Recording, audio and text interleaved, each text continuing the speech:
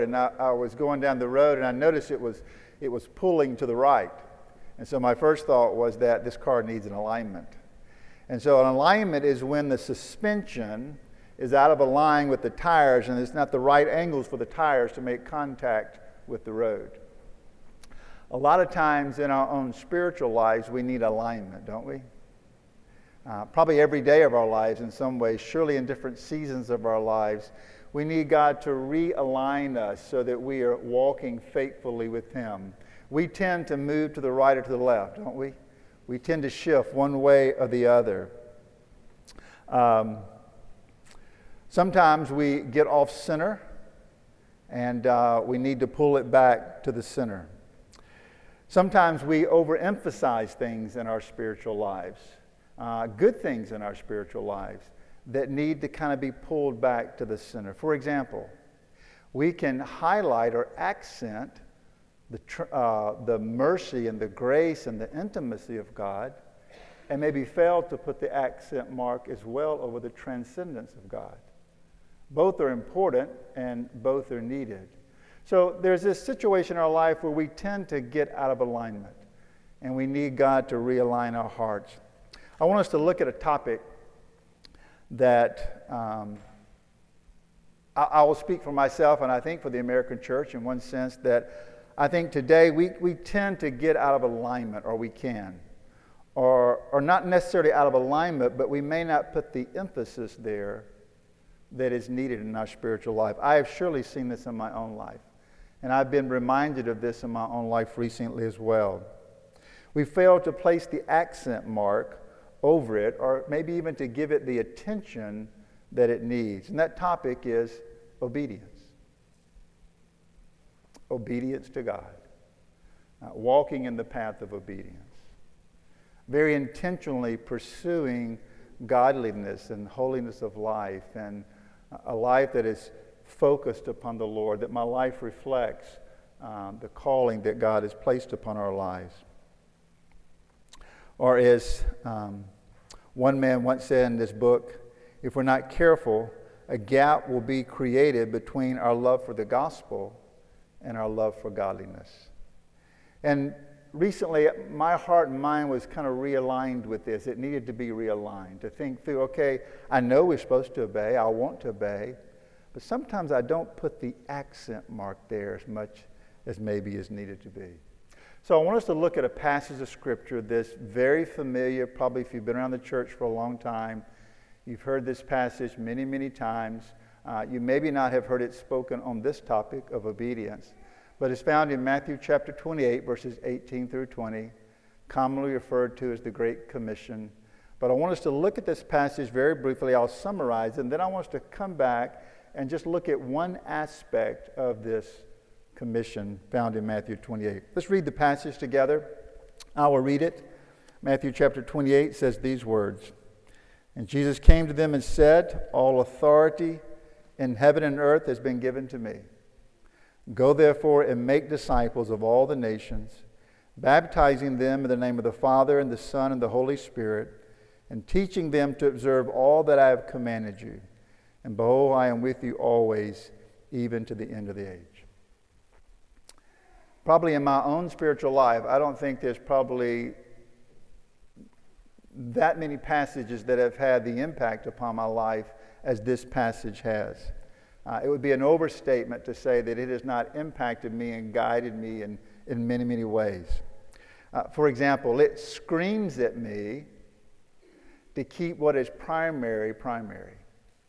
And that primary is the role of the church and role of our lives, and that is to make disciples, which is simply said to help people come into a relationship with Christ and then to grow in that relationship with Christ. This passage has also been a tremendous comfort to me in many, many ways, because it begins with all authority has been given to Jesus, and then Jesus ends it by saying, I will be with you always, even to the end of the age. So no matter what season of life that I'm going through, a difficult season or whatever it might be, there's this sense of God's power and this sense of God's presence that is always with me and always with us. And then these verses at times, but not often enough, has caused my heart to soar, to be excited, and to be grateful that I have the privilege of participating in this commission. I mean, the Great Commission. What an honor that God will allow us as His people to come alongside Him and to participate in something that is grand and great, is the greatest commission of all times.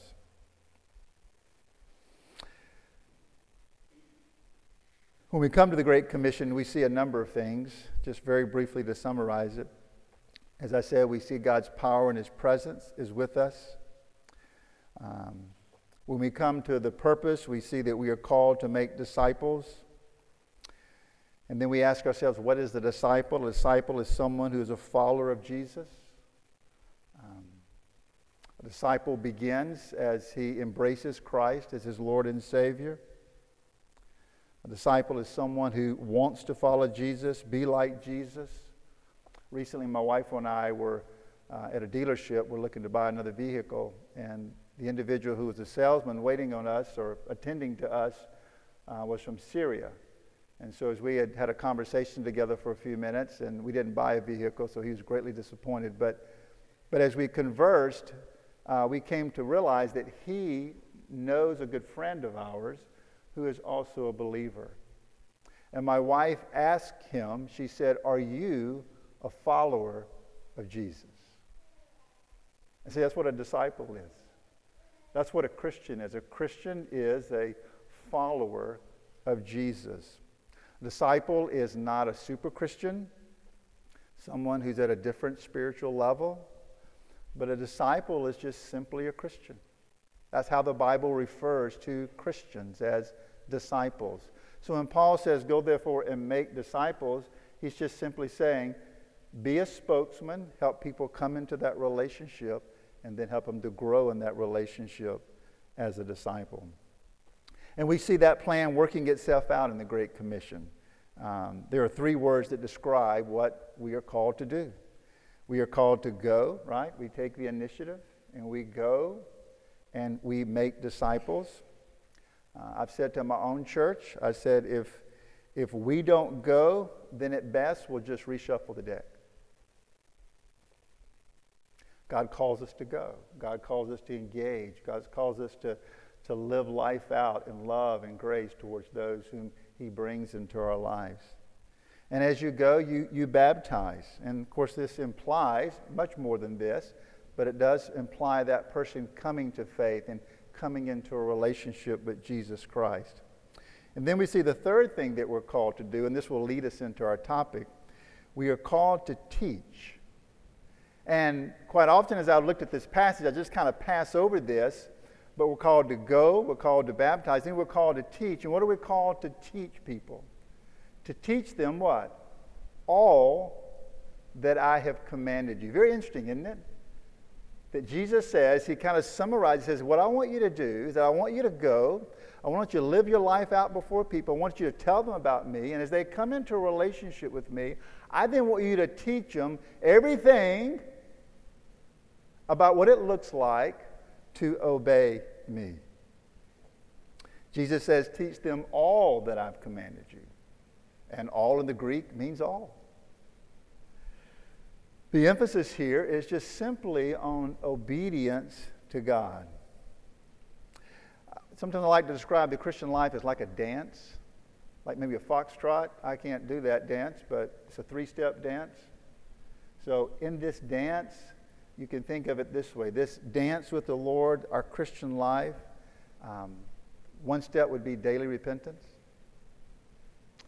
As we have the prayer confession, I repent of those things that are disobedient to the Lord.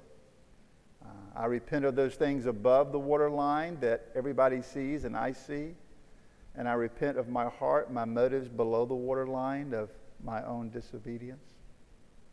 Then the second step would be faith. I walk in faith. I believe and I rest in all that Christ has done for me, that I am united with Him. And then the third aspect of this dance is obedience. So I repent, I believe, and I obey. You know what's very fascinating is that, this is an argument from silence, but very fascinating that Jesus didn't include repentance and faith in this commission. He didn't say anything about repentance or didn't say anything about faith, which are vitally important. He talks about them in other places, but when he summarizes what he wants us to do as his church, when he says, go therefore and make disciples, baptize them, and teach them to observe all that I've commanded you, he didn't talk about repentance and faith, but he talked about obedience. And I think I know why. I'm going to make a guess. You can think about this. I think the reason being is because if you're not obeying, then you truly haven't repented or believed. See, obedience is really, in many respects, the outflow of a heart that is growing in repentance and growing in faith. You see, obedience is a pursuit of holiness. I would even go so far to say this: obedience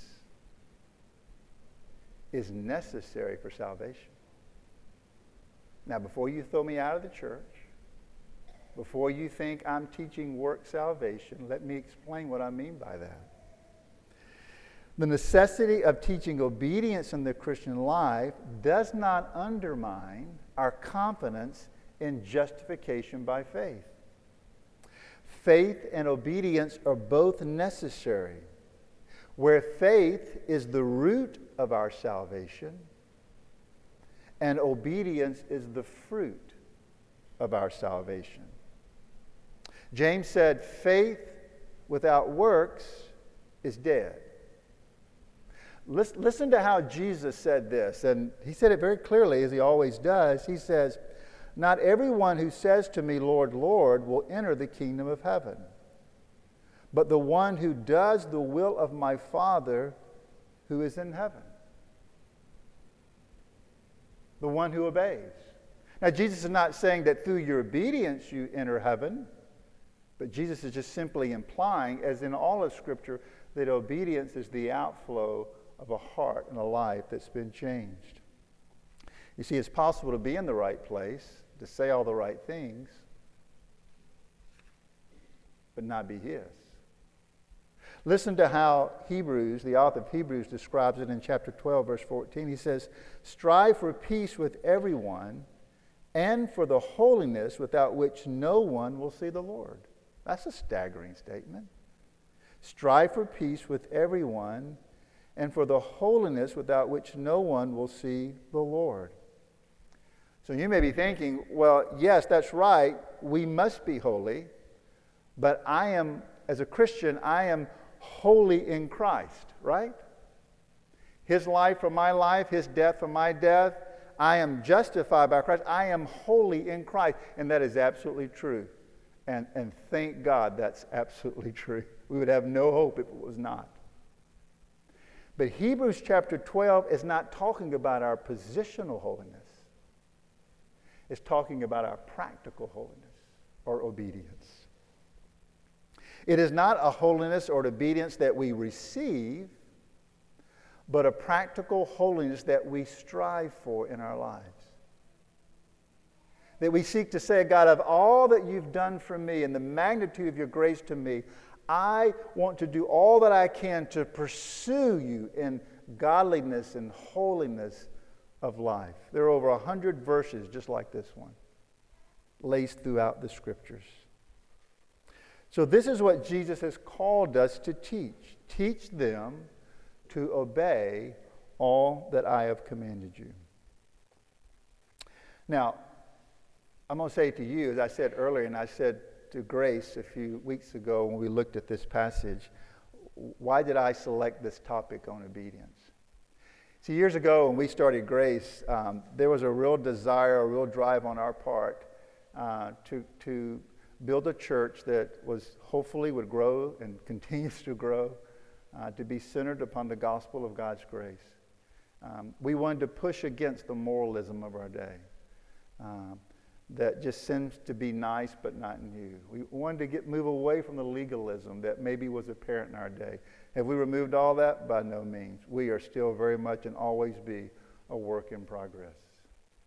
But we wanted to push against that. And so probably in those early years of our life, the accent mark was always over grace. And it still is. And it should always be. The accent mark should always be on grace. But sometimes when you put the accent mark over one thing, you may fail to put the accent mark over another thing.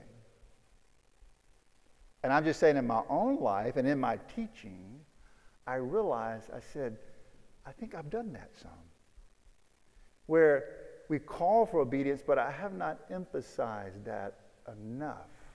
I believed that I would teach it, but somehow the accent mark maybe was not strong enough there. You see, you must be aware that in emphasizing one thing in our Christian life, and we're all guilty of this, you can de-emphasize something else. We tend to emphasize what we most need, right? I mean, that's true about God and about our relationship with Him. We tend to emphasize the things that we feel like we need more. Someone once said that balance is when the pendulum swings from one side to the other, and it's that brief moment when it's in the middle. Because we're creatures that kind of swing from one place to the other. It's our nature. As I said before, if you're not careful, a gap will be created between your love for the gospel and your love for godliness. Where easy believism creeps into our lives in the church, where the necessity of obedience and godliness is absent and not pursued, where comfort and pleasure and recreation become the ultimate pursuit, where apathy can take place and not taking our spiritual life seriously, where sin is normalized, where our language and our behavior becomes not reflective of the gospel and of Christ. All of this was happening on some levels in the 5 of the 7 churches in Revelation chapter 1 through 3. So we are not exempt from it. It's part of still living in a fallen world and having a heart that can move away from the Lord. It is not moralism to take obedience seriously. You are not less gospel-centered if you call for obedience and you call for the pursuit of holiness. Kevin DeYoung, in his book, The Hole in Our Holiness, identifies a number of areas where, reasons as to why we may struggle at times with putting the emphasis on obedience. Let me just identify a few of those. I found them relevant for our lives.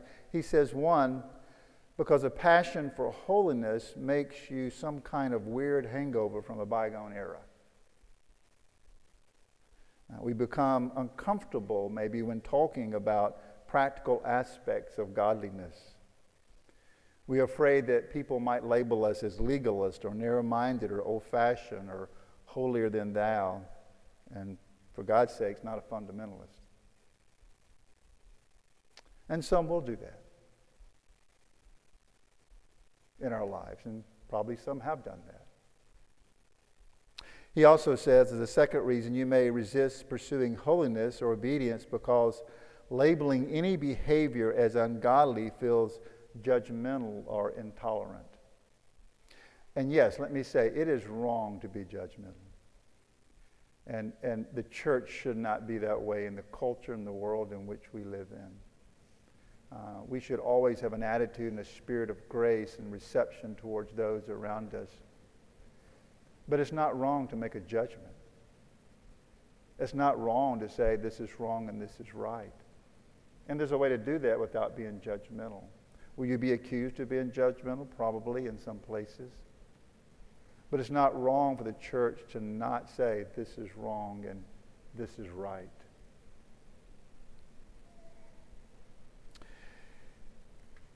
He says maybe the pursuit of holiness or obedience to God does not occupy the prominent place in our lives because it's hard work. I found that to be true, right? I mean, dying to self is hard work. Requires something of us to pursue the Lord. Or maybe it does not take a prominent place because we don't think it matters. Some may reason if I am already a Christian, that in Christ my life is pleasing to God. Nothing I do will make God love me anymore, and nothing I don't do will make him love me anymore. All that's true. All that's very true. But I say to myself, as I say to us, be careful with the thinking and the mindset. Yes, you are accepted. Yes, you are loved. Lest you're in Christ, you will always be that way. But our lives can be displeasing to God. In Christ, they are pleasing. But practically in our lives can be displeasing, and our lives can be pleasing to him.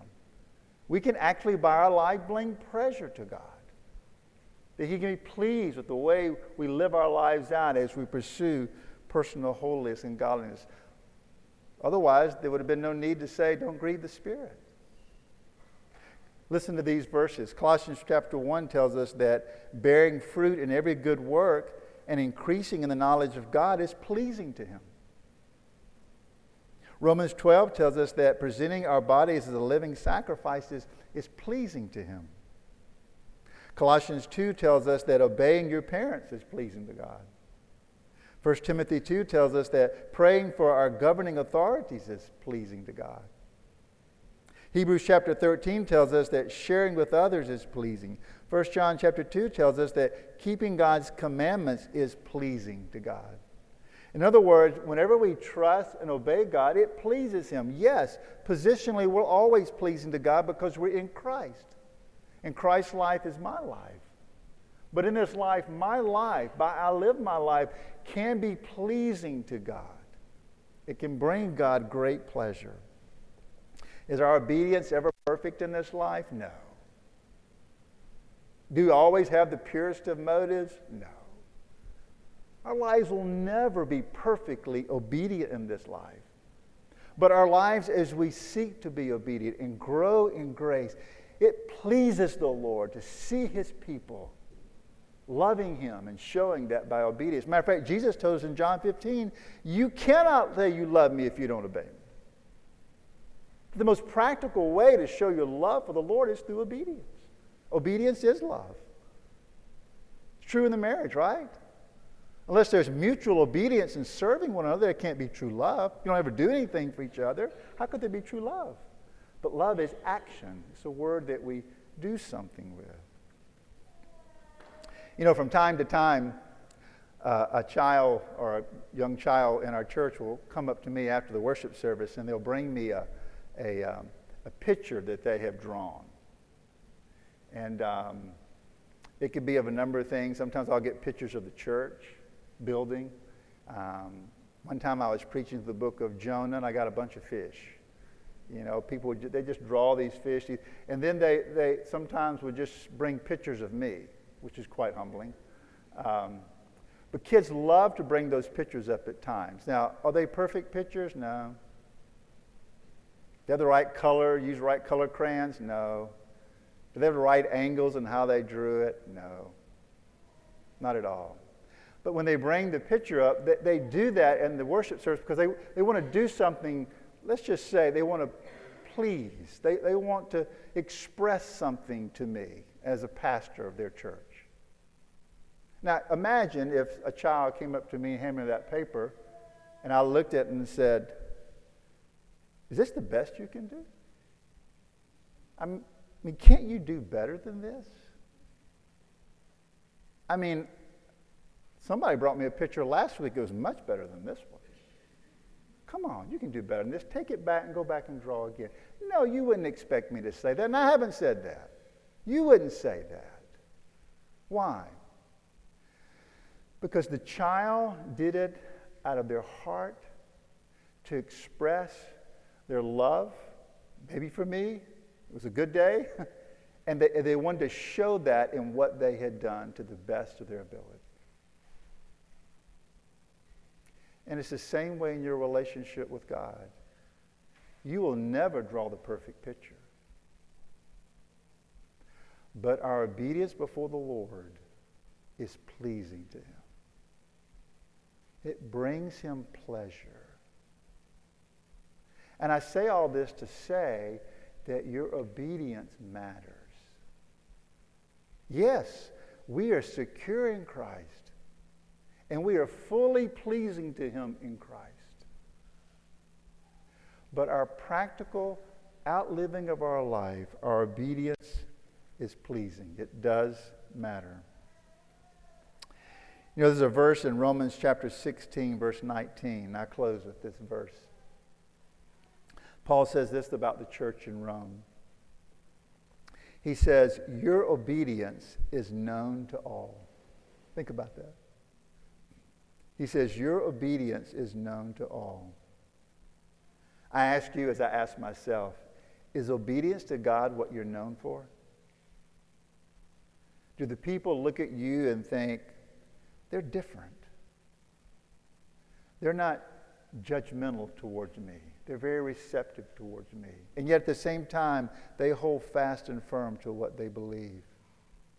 I can tell that their religion means something to them. They seem to be consistent in living it out. And yet when they don't, they're quick to admit, hey, listen, I messed up and blew it right here. There's something different about them. And as a church, as you grow, God calls you and calls you individually to grow in this aspect of obedience. Because grace without obedience is not true grace. And obedience without grace is not true obedience.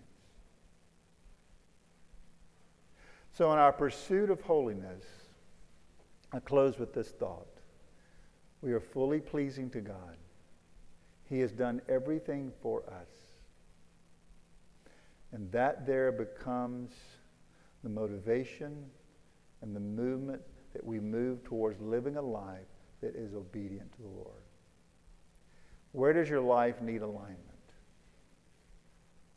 Where might it need to be straightened, to be more aligned with the Lord and his calling upon your life? Let's pray. Father, thank you for your word. Thank you that you have called us to be obedient, not because you're trying to be mean to us, but because in obedience to you, that is where life is found.